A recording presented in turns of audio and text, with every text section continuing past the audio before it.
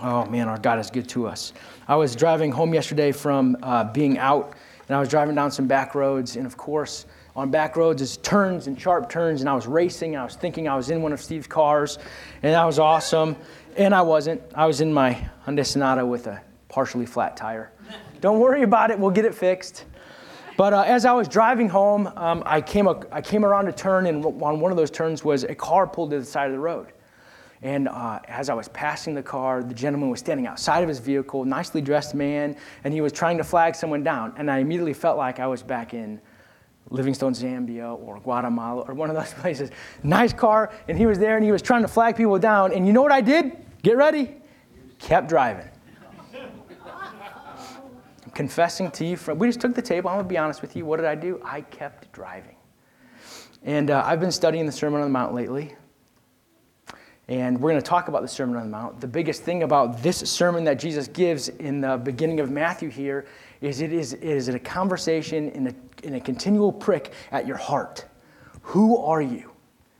Jesus is speaking to his disciples, and specifically those that say they follow him.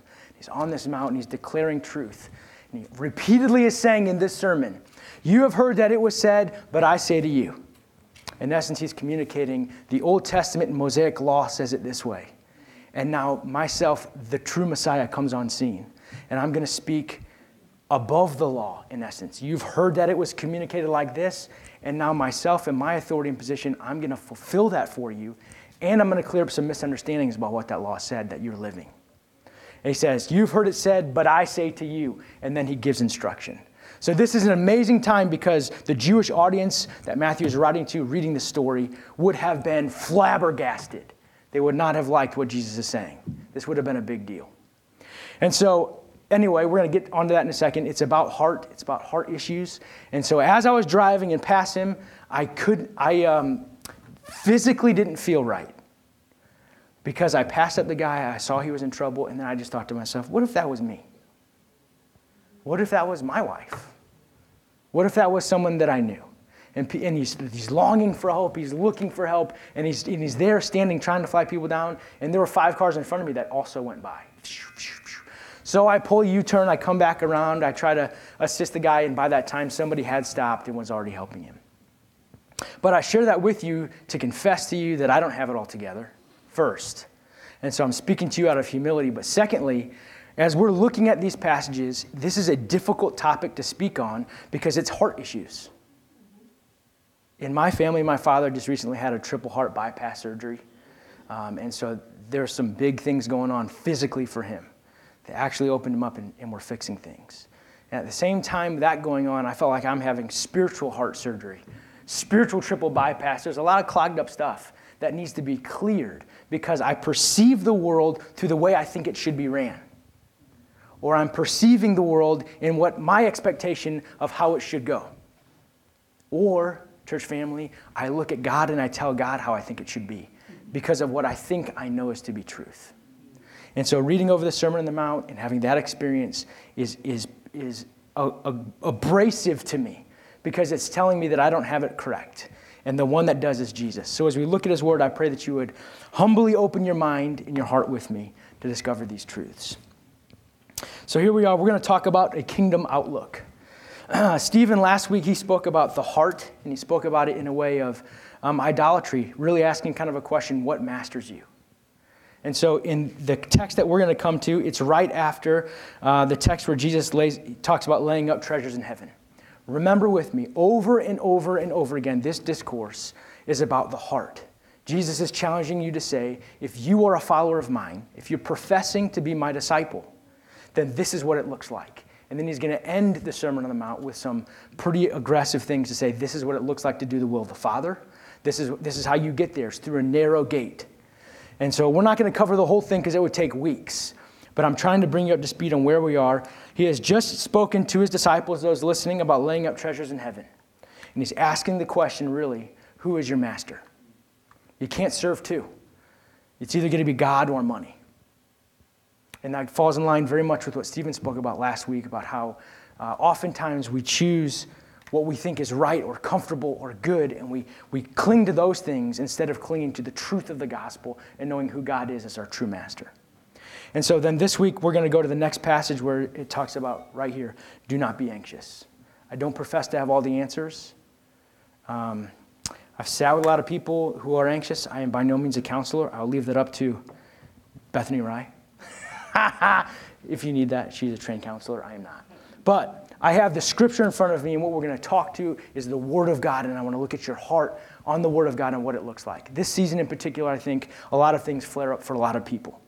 One of which is status, money. Who do you serve? You can't get the best deals and you can't get the right things, and then the things that you do get don't measure up to what everybody else has, and that becomes a problem. But then on the converse of that, it's often difficult being with family sometimes. Sometimes it's difficult being without family. Sometimes it's difficult just going through the season and not knowing emotions and all the rest that have bombarded you. And so what I'm asking you and what Jesus is asking in this passage, before he says choose your master, now he's saying choose your outlook. You're going to either choose faith or you're going to choose worry. And a follower of Jesus Christ is the one that is first based in faith, so that no matter what we go through, there's a foundation to the things that we're establishing. All right? So here we go. Let's read, please, Matthew 6:25 through 34. Do not be anxious. Therefore, I tell you, do not be anxious about your life. So he's connecting what he just said before, talking about you're either going to serve God or you're going to serve money. Now, as a result, I tell you, don't be anxious. Because we have in line as a platform, if you're my follower, you're choosing to follow God as your master. Therefore, I tell you, do not be anxious about your life, what you will eat or what you will drink, nor about your body, what you will put on. Is not life more than food, and the body more than clothing? He gives two examples here. Look at the birds of the air. They neither sow nor reap nor gather into barns, and yet your heavenly Father feeds them. Are you not of more value than they? And which of you, by being anxious, can add a single hour to his span of life? And why are you anxious about clothing? Consider the lilies of the field, how they grow, they neither toil nor spin. Yet I tell you, even Solomon in all his glory was not arrayed like one of these. So remember Solomon there being, not only did he ask for wisdom and the Lord gave it to him, but with that accrued amazing wealth that his father David had set up. The temple was built under Solomon. So Jesus is comparing this king who established for Israel amazing wealth and accrued such greatness. He's comparing that to his own creation. Even Solomon in all his glory was not arrayed like one of these. But if God so clothes the grass of the field, which today is alive and tomorrow is thrown into the oven, will he not much more clothe you, O you of little faith? So that's what Jesus is getting at. The heart issue is faith. Therefore, do not be anxious, saying, what shall we eat, or what shall we drink, or what shall we wear? For the Gentiles seek after all these things, and your heavenly Father knows that you need them all. But seek first the kingdom of God and his righteousness, and all these things will be added to you. Therefore, do not be anxious about tomorrow, for tomorrow will be anxious for itself. Sufficient for the day is its own trouble. So as we go on here, we're going to look at the righteousness of the kingdom works out in the details of one's personal life that Jesus calls to follow. And we're asked this question, are you going to choose faith or are you going to choose worry? What is your outlook? So I, of course, in true youth ministry form and all the rest, have created a little acronym thing. I took the out on look and I put 3 points to it. Isn't that brilliant? Thank you, church family. On Jesus, unselfishly, and trusting in God, we're going to look. So the principles are biblical, please. But this is not straight from the Bible. You understand what I'm saying? There are biblical principles that we'll talk about today and how it ties into the text. But that is not the acronym that the Bible straight gives us. He's asking you a straight question. What is your outlook? It needs to be on Christ, on Jesus, in faith, instead of worry what you can accomplish for yourself. All right, number one.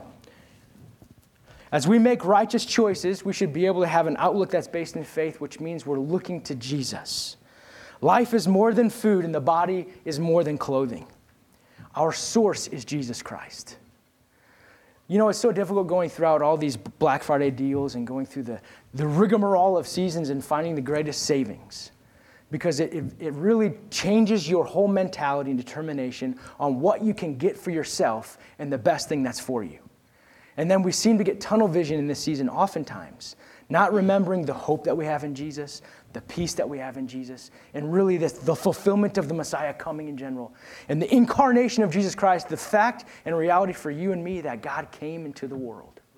Because we're blinded oftentimes or steered away from those things by getting the best things for ourselves. And so Jesus is hitting this face on here. He's saying, life is more than food and the body's more than clothing. That's right.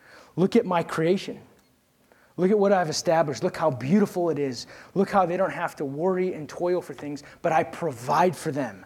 How much more can I provide for you? Our focus has to be on Jesus Christ. There's more to life than what consumes just our culture.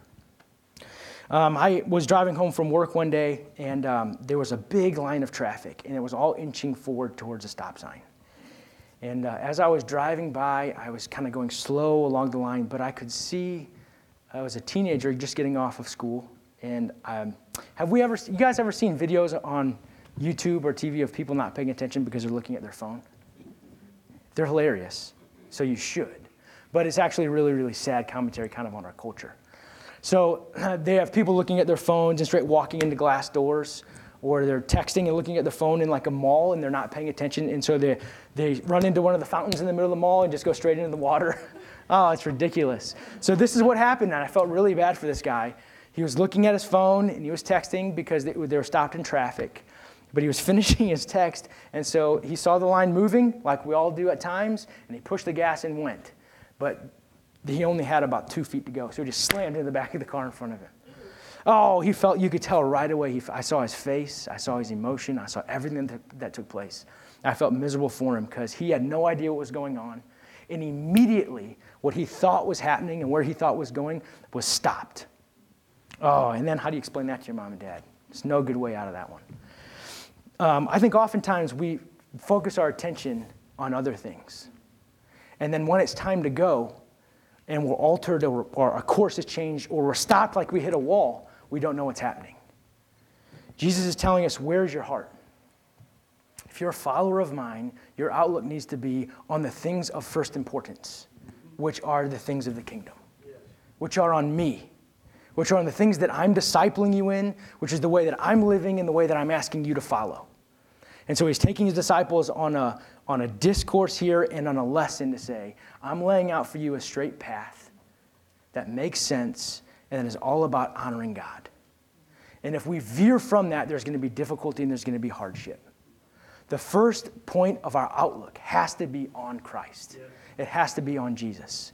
When we start thinking about the provision that we get for ourselves, creating the anxiety or the fear or the worry of not having enough, we've completely missed the point of the kingdom. The point of the kingdom is not just the things that we attain or accrue for ourselves.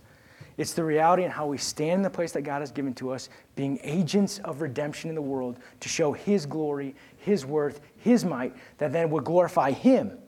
So you see, the perspective is first off. Oftentimes we're not looking on Jesus, we're looking on ourselves. And so when we can't see where we're going or don't know what's coming next, we fall into this trap or a cyclical thing of worrying and trying to figure it out. Life is more than food and the body is more than clothing. God will care for us as image bearers. The Lord will care for you and for me much more than the rest of creation. So he uses two examples, the birds and the lilies. And he's in essence saying, as an image bearer, how much more will I provide for you than the beauty of what I've established for you to be able to see? These are things that you can't even comprehend or understand. But Jesus has it all working out for His glory and for His greatness. So your outlook as a kingdom agent, first and foremost, is to be on Jesus. That means make choices that are righteous and know that as we pursue Him and follow Him, we're leading a life towards the things that He wants. Praise the Lord. Secondly, the you in out is unselfish. The you and out is unselfish. Whether we're aware of it or not, oftentimes anxiety or worry brings our attentions to the forefront of our mind rather than focusing on the greatness of our King. We just hit on that before. Our attention should be on Jesus Christ. Right? Oftentimes when we are selfish, we first and foremost put our needs, we put our values. We put our thoughts in the place of other people. And it doesn't allow us to be faithful kingdom agents of restoration in the world that are yearning for a transformation where they are. So we go back to my example of driving the car. The reason I didn't stop was because I wanted to get home. The reason I didn't stop was because it was going to take time away from what the GPS said at the bottom of my phone. It said I would arrive home at 3:55. And if I were to stop, I wouldn't be able to be with my wife and my kids until past 3:55. I'm confessing to you that the decision I made was utterly selfish. It was all about me. It was all about what I wanted, what I could gain, what I could get. And so then at that very moment, the opportunity to minister truth to a person in need was out the window because what I wanted and what I could see was far greater than what the actual need was. Our focus has to be on Jesus. If our focus is on Jesus, the GPS time at the bottom of the phone doesn't matter. Obviously, you got to do that well, and you got to communicate what's taking place and all the rest. But if you hear the big picture, right? Our attention has to be off of ourselves and put onto Christ. When people fall, or in this passage, when we're looking at worry or anxiety and the rest, we're looking so much at our needs and our interests and what we get, the food we eat, the clothing we'll wear, and not seeing where God can place us and He can use us for His purposes. We'll get into it, but the answer to this is what He says in verse 33. Seek first the kingdom, and all else will be added. That's where we're going with this, right? And so when we don't seek the kingdom, and we seek our own needs, we seek our own prosperity, we seek the things that make us feel comfortable, then we're missing the mark as true believers and disciples of Jesus. Our heart is not in the right place. All right.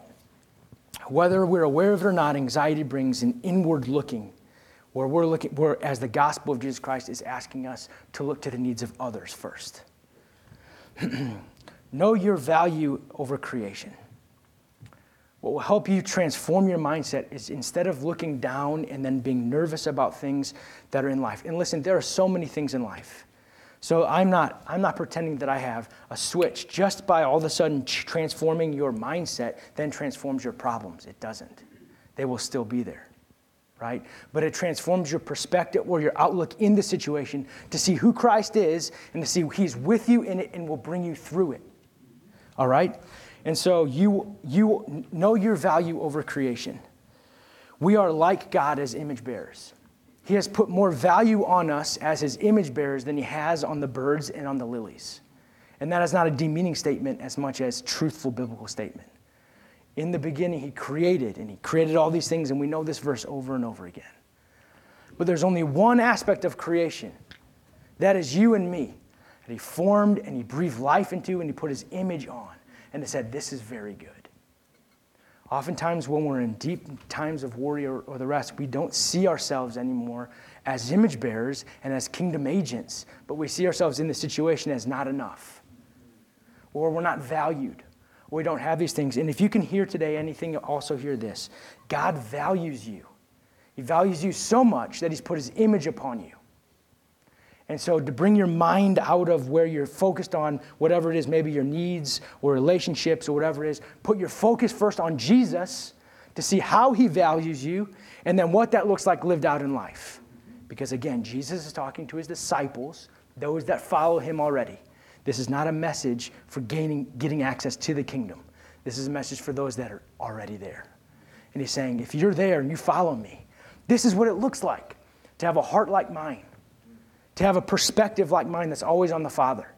And to know that it's not about you and your life, but it's about how you glorify me first, and then that is pushed out towards the service of others. It's more than any other aspect of creation. God put His image on you, and He sent His Son to die for you. So in those moments of hardship or weakness, pause to first put your eyes on Jesus. Secondly, remember that we're called to live unselfishly. That God has valued us and given us the ability to then transform outwardly the way that we live with people. I have felt this in so many ways, but one thing that my Father has put in me and has really helped me is to consider the needs of others first. And what that looked like specifically are small things. Kathy and I recently at the beginning of summer went away for a small trip, and it was a wonderful time just to be able to refresh and kind of get time together and talk. And on coming home, oftentimes what happens is you are met with all the chores of life and the things that still need to be done. One of which typically is always your grass needs to be cut. And it's the worst thing. You get home, you're ready to relax and put your feet up after the vacation and kind of try to continue the vacation, which never works, especially with kids. But we came home and my grass was already cut. It's a small thing. It's a little thing. And I didn't know what happened. And my dad had gotten it cut for me, which is truly an amazing gift. And he utilized some youth in the church where he's at. And just the blessing to be able to come home to something, to know that somebody was thinking about me.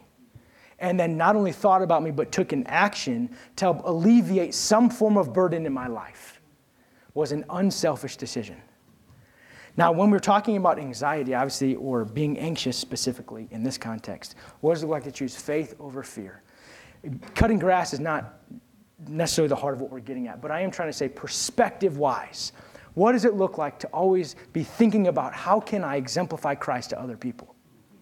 How can I put forth an attitude and a mindset and a heart where me as a follower of Christ allows other people to see the majesty, the beauty, and the bigness of who he is? Right? Rather than just law, conviction, conviction, conviction. What does it look like to live life before other people that it drives them to see the beauty of Jesus in this world and to know that there is something far greater than just the hardships that we go through daily? Our outlook is based in faith that Jesus is enough, not just in worry and fear that we're constantly going through something. The last one I have for you is the T. Trust in God. The heart of what Jesus is saying here is when we are worrying or focusing on our own needs or on ourselves or in situations or in things that take place, our trust is in ourselves and not on God. Oftentimes we don't know that. We can't experience it. We can't see it. But he's calling us to remember that God graciously cares for you. He's not left you. He's not forsaken you. Our call is to trust in God as the one that's in control and not our own ability to do something. Oftentimes when we find ourselves in deeper anxiety or worry or those kind of things, just like this, it's what can I do? What can I provide? How can I plan? How can I get to this thing for whatever need I have? And we're trying to remember here and recall to remembrance that God is the one that graciously cares. We're to trust in God and in his control. Control is in the Lord and not in man. You cannot add to what God determines. The beauty for us as believers is that we have responsibility in life to live for him anywhere we go.